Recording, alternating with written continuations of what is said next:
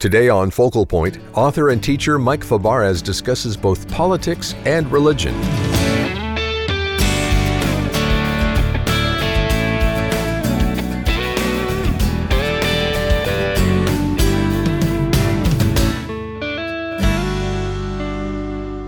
Welcome to Focal Point. I'm your host, Dave Drury. Today we'll hear Mike Fabarez address the controversial topic of politics. Here at Focal Point, we aren't afraid to talk about money, religion, and even politics. So, if you have a question of your own, send it to us at focalpointradio.org. More on that later. Right now, we're joining our teacher, Mike Fabarez, and Focal Point Executive Director, Jay Wharton, inside the Pastor's Study for another edition of Ask Pastor Mike. Thank you, Dave. Pastor Mike, let's get right to it. We spent some time last week talking about a Christian's responsibility to obey the government, and even when they're bad. But I wanted to continue that conversation along a different line. Is it the responsibility of a Christian to be actively involved in politics and political activism? Well, there is that negative sense, and I think we should clarify that perhaps in a way that we didn't last time, and that is that there is a kind of activism that disobeys and clearly disobeys the government. And the only allowance for that, I understand in Scripture, is when the government is telling me to in some way disobey God. Therefore, I'll disobey the government when my obedience to that government is going to make me disobedient to Christ. So that needs to be a kind of activism that we're ready to engage in at any time. When Shadrach, Meshach, and Abednego were told to, bow down to this idol, they were going to be activists of a sort. They were going to say, we're not going to do it. And we refused to do it. I mean, when Daniel was told not to pray anymore, he opened his windows and he kept on praying. There's a kind of activism in his life. But if you're thinking about the rallies and signs and all of that, I think you need to look at that from a perspective that you would see yourself in any situation of a leader doing something that you don't agree with. And in other words, it may be that at your school, your teacher's, giving too much homework to your kid and it's just unreasonable. You're probably not going to pull out signs and march around in front of the school and protest your teacher, because you would figure that's probably not the best way to affect change in this situation. And so it is that often there's better ways than the traditional focused kind of gathering with buses and signs to get change affected in our leaders. Thankfully, in our government, we can vote them out and vote others in. And that, is the ultimate kind of activism that's built into our system. So I find oftentimes the very ostentatious displays of I disagree is more of a ranting than a real calculated, thoughtful, what is the best way to go about changing what is repulsive to me as a Christian, or repulsive just in general in terms of being something unbiblical or unvirtuous or immoral or wrong. But that's a kind of activism, and there is a place for that. But I do think when you think of activism, you're thinking of a kind of involvement in something that rarely produces what people claim they want produced. Would you classify civil disobedience or boycotting in that avenue? Those are clearly allowable means, according to our government, to be against the politics. But what about for Christians? Yeah, and I'm fine. When you say boycotts, there's a good example. Now you think about commercial boycotts. We're boycotting something because we think that there's something wrong with what they're doing. And in some cases, you've got to recognize that Christians are trying to employ a set of standards that you would expect in the church on some commercial entity.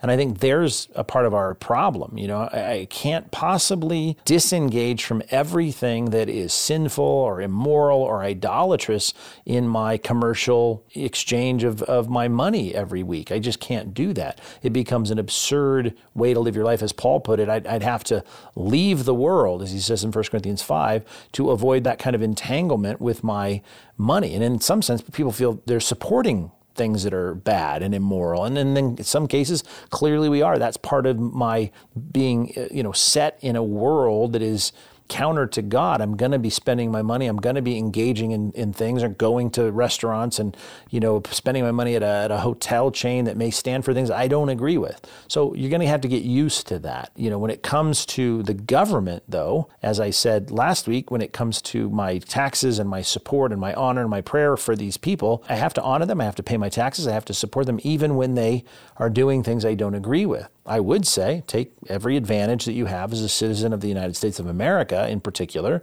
to do what you can to affect change in those leaders, in those legislators, the congressmen, the governors, the executive branch, all of that, to try and see that change affected. We can write letters, we can call our representatives, we can vote in a way that's different and let our voice be heard. That's fine. And every Christian should do that as an individual and do that in accordance with scriptural principles and in accordance with conscience. And that's perfectly fine. I think that's biblical, that's expected. That doesn't turn the church into an activistic political group. And I do think that's a selling out and a stepping down of the high calling we have to engage in something that's much less than what we're called to. We're called to something much greater than being political activists. What else as Christians can we do to affect change in our society and our governments? Well, two primary things the Bible continually repeats. We as Christians are called to pray.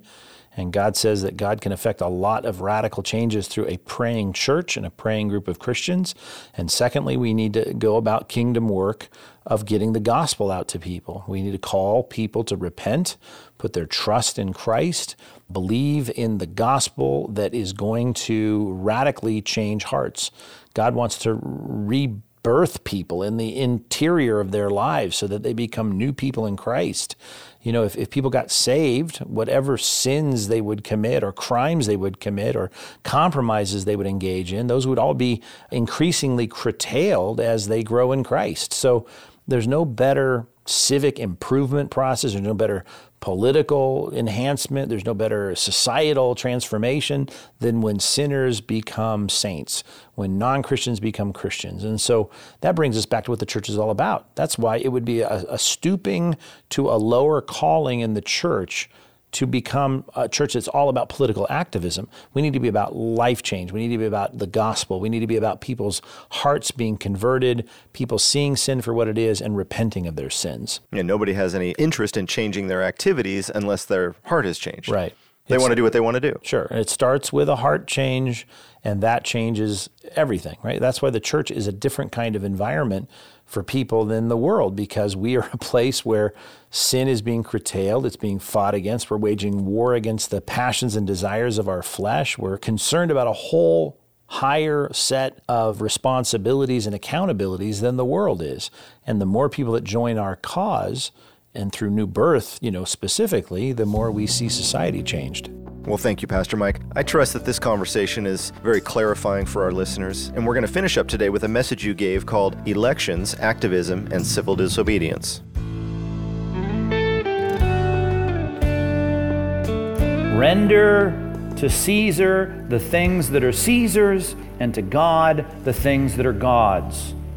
Now, if you want to put it in classic paradigm terms, it's the state and it's the church and state. It's my relationship with God and my relationship with the government. It's being a good Christian and being a good citizen. And those are overlapping spheres that I live in, and I live under both. And Jesus now says, well, there's stuff you've got to render, give, or defer to Caesar, and then there's things you need to defer to God.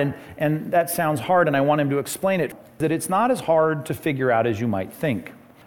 Because you do this to your kids and you expect them to know intuitively how to live with two authorities in their lives. Put them on a sports team, for instance, just by way of example. My middle kid, 12 years old, John, he's playing again this year on the Little League District 55 All-Star baseball team. And he's got a coach, and he lives under the authority of the coach. And I don't even have to tell him this because he knows I expect him to be a good player, respectful to the coach, obedient to the coach. When the coach says, run a lap, run a lap. If he says, pitch 5 more times, you do it. You do what the coach says. You live under the authority of the coach. But then again, here's what he needs to understand and probably never needs to be told, and that is when you're a baseball player on that team, you don't cease to be my son. And my rules and my authority and everything I've taught you does not somehow go away because you're on the baseball team. Now, the baseball team can be a kind of environment that is different than the environment at home, just to drive this point to our point of application. I mean, certainly the government operates with a different set of values and different set of principles than does God's kingdom. So, I mean, they're in conflict at times, and so it is with my kids' baseball team.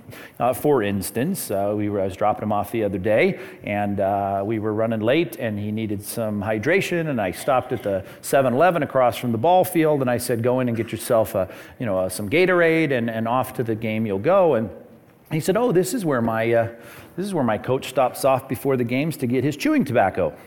I said, oh, okay, that's great.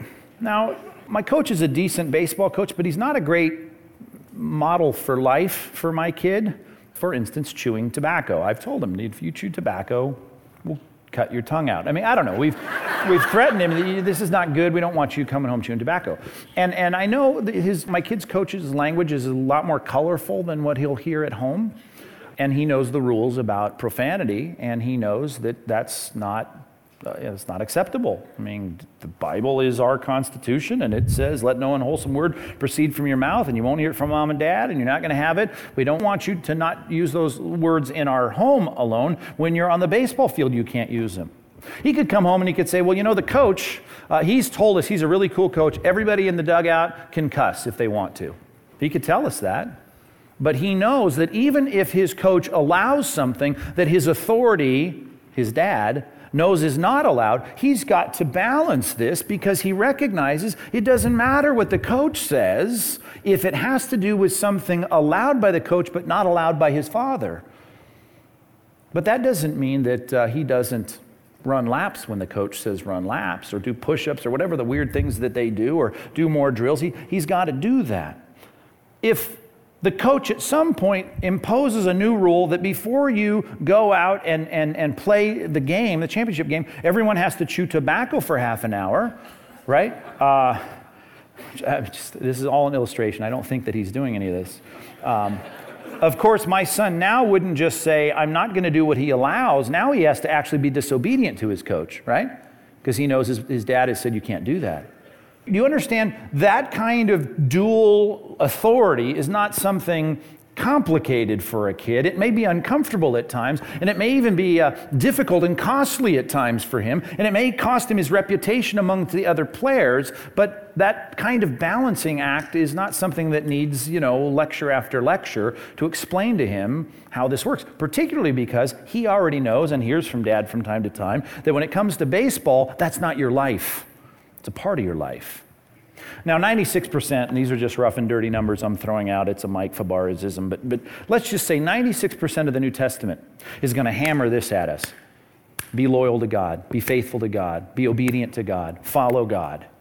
And then about 4% of the New Testament, as you open up the Bible, you look at Titus 3, 1 through 8, you look at passages in Peter, several of them, and you look at this passage in Romans 13, you recognize that a lot of the Scripture, or at least a small portion of it, I guess by comparison, is going to tell us that you need to be loyal to the coach, to the government, because they're a rightful authority. That authority is in your life because God has determined for it to be, and you are to be a good citizen. Now, just by the preponderance of proportionalism here, we have a clear understanding that God does not equate these authorities, even though I live under the authority of my government. We are citizens of heaven. First, I'm a Christian. First, I'm a citizen of the United States. Second. And if I can start to get some of that in perspective, as a kid kind of innately gets in his own family life before he joins the baseball team, it may help to answer some of the more thorny or difficult questions that arise as a Christian in a country under a government that is not living by the same values as God or his kingdom. I must obey my government until obedience to my government makes me disobedient to Christ. I must obey my government, even if taxes get crazy, even if the things that they ask me to do to fill out forms before I can plant a tree in my yard, if it gets nuts, I've got to obey my government. Until obedience to the government and its rules specifically lead me to be disobedient to Christ. We looked at, a big idol in the valley that was erected to Nebuchadnezzar, and they said, you got to bow down and worship it. Shadrach, Meshach, and Abednego said, no. Can't do that. So they arrested him. They heated up the furnace. They said, we're going to throw you in the furnace. They said, fine, throw us in the furnace if you want, but we're not going to do it. They were evangelizing in Acts 4 and 5. And they said, stop evangelizing. Don't do it. Don't make disciples of all the nations. And they said, I'm sorry, we have to. Now that was the clear and simple examples. God blesses that kind of civil disobedience, if you want to call it that. But before we go too far with this, let's make sure we clarify what we're saying and what we're not saying. We want our governments to be like a church. They can't be. That's not what they are. They're led by unregenerate people. There is an anti-Christian, anti-God movement on every government of the world, even if they have Christian principles of right and wrong built into their founding documents or their law code. Therefore, I can't expect the same things there. And in my mind, I've got to recognize that's just the way a lot of it is. Do I want it to change? Yes. Do I ignore the bad? No. Well, what do I do? 7 things. Jot down these references real quick. Mark 8, 14 and 15. Luke 22, 25 through 27. In both of these passages, Jesus uses the government as an example of what we should not be. My first responsibility is to point out the wrong of the government to the church so that they don't mirror that. He tells them this. Here's an amazing statement from Christ. He tells his disciples, just to mix another metaphor, watch out for the leaven of Herod. Herod, he was the Roman leader of the government. In Luke 22, he says, amongst the kings of the Gentiles, they love to lord their authority over people and then call themselves benefactors. What hypocrites. It's not supposed to be that way with you. The government, my first responsibility, is to point out the bad of the government and say, don't be like that. Right? Kids, don't be like Congressman Weiner. How about that? Does that help? I want to point out that's responsibility number 1. Responsibility number 2, as I have opportunity, I want to point out the leaven of the government to the government. I want to point out the evil of the government to the government.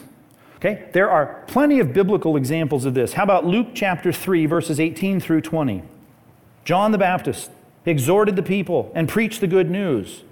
Herod, the tetrarch, who had been reproved by John the Baptist because of his marriage to Herodias, which was his brother's wife, it was an immoral relationship, and he was reproved for all the other evil things that Herod had done.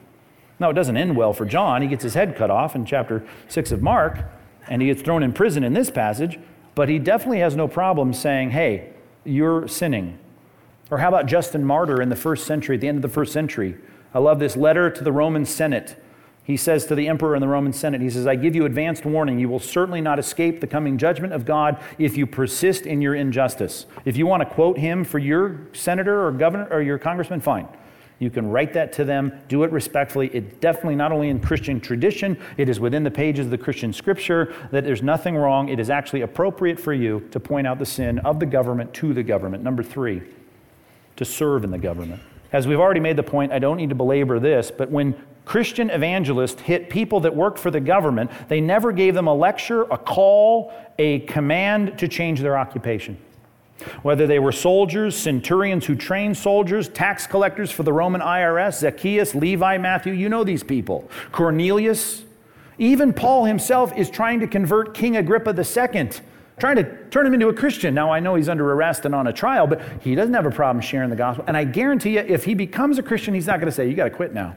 So all I'm saying is some of you are inclined to serve in some level of the government. It can be civil service. It can be governmental service. Nothing wrong with civil service. Nothing wrong with that. So serving in government, great. And some of you are inclined to do that. Have at it. Do it. Stand up for what's right. Be a reasonable, respectable, just servant of the government. Number 4, you and I need to set the example for the rest of society. Titus 3, verses 1 through 8 would be a good place to start. Even Jesus' Sermon on the Mount, he said about salt and light. I am to be an example to the pagan government and the pagan society. When my kid, back to the Little League, my kid's coach, let's say, none of this is true, say, hey, kid, you can cuss all you want to in the dugout. My kid should sit there as a good example and never cuss. See what I'm saying? And you and I, they can say, you can do this, you can do that, you can do this if you want. We should say, listen, we're only going to do what the Bible tells us we can and cannot do. So be a good example. That's what Titus 3, 1 through 8 is all about. Number 5, you want to see things bettered in our country? You need to evangelize as many people as possible. Because even if you do change laws, we're never going to change behavior unless we change hearts. You want new things to come in people in our society, you better be sharing the life-changing message of repentance and faith and devotion to Christ. That's what we need to preach. So evangelize as many people as possible. Number 6, you should vote. And every time there's an opportunity to vote, you'd better go in there informed, knowing something about the issues or the people being elected, and vote. Number 7, you need to pray for your kings and for those in authority, that what they do would end up allowing us to do what we need to do, in this case, to live a dignified life, a quiet life, a godly life. Jeremiah chapter 29. Would you turn to Jeremiah 29, verses 4 through 7? Here's some instruction to some expatriates who were being taken to Babylon, a pagan government, and they were going to live there for 70 years at least. And here's what God had to say to those expatriates. Thus says the Lord of hosts, the God of Israel, to all the exiles whom I have sent into exile from Jerusalem to Babylon. Okay, now you're not here amongst your own people in your own country. You're now under the government of a pagan, idol-worshiping king. What am I supposed to do? Well, here's what you're supposed to do. Build houses, live in them, plant gardens, eat their produce, go to Lowe's, go to Home Depot, get your house in order. Take wives, rent out the banquet hall, have sons and daughters, take wives for your sons and give your daughters in marriage. But seek the welfare of the city where I have sent you into exile and pray to the Lord on its behalf, for in its welfare you will find your welfare. So get out there and be a good Christian who's also a good citizen. Let's pray. God, these are important issues for us, and I pray they wouldn't just be academic issues of the past and of history, but that we might recognize that no matter what pressure is placed upon us, that we would think biblically, respond biblically, to be praying, to be responding, to be serving when we're called upon to do so, to do what we can do in our nation, our government, our state, our county, that we might enhance its welfare. We'd like it to go well for our country, because when it does, it goes well for us. Let us be focused ultimately and with the preponderance of our lives and the majority of our effort on things that will last 100, 1,000, and 10,000 years from now. So get us busy about the work of the kingdom while we're faithful and conscientious about being good citizens of our country. I ask that for us, that we might grow in Christ, in the grace and the knowledge of Jesus Christ, in whose name I pray. Amen. We're learning about our role in church and state, and the reality that government can never be truly godly. This is Focal Point with Pastor Mike Fabarez, and the abbreviated message you just heard is called Elections, Activism, and Civil Disobedience. Hear the complete message online at focalpointradio.org. Well, today we found it's possible to be a good Christian and a good citizen at the same time. And one secret to walking that line is to act responsibly within the bounds of governmental authority, imperfect as it may be, and exercise the freedoms built into the system. That's a healthy alternative to bucking the system altogether, and allows us to focus on offering the prayer and godly convictions that can shape a society. If this resonates with you, you can continue this line of thought in a free message Pastor Mike's prepared called Caution, Being a Careful Student in a World of Crazy Teachers. And there's no cost or obligation. Just ask for your free CD message when you call 888-320-5885 or find it online at focalpointradio.org. Focal Point's dedicated to presenting God's Word with scriptural accuracy to give you a firm foundation, a biblical framework to view the world, and a lasting hope. Help us continue this important work with a timely donation today. Call 888-320-5885 or go to focalpointradio.org. And we'll say thanks by sending you a copy of the Thomas Nelson Pocket Bible Concordance. What do you say when someone asks you what the Bible really says about this or that controversial topic? Why not let Scripture speak for itself? You can find the exact reference for any of 5,000 topics in the Bible with the handy Pocket Bible Concordance. It's yours when you give a financial gift today by calling 888-320-5885 or go to focalpointradio.org. You can also include your donation in an envelope addressed to Focal Point, Post Office Box 2850, Laguna Hills, California, 92654. I'm Dave Drury. Have a wonderful weekend. Pastor Mike Fabarez returns to our study in Luke Monday, so be sure to come back for Focal Point. Today's program was produced and sponsored by Focal Point Ministries.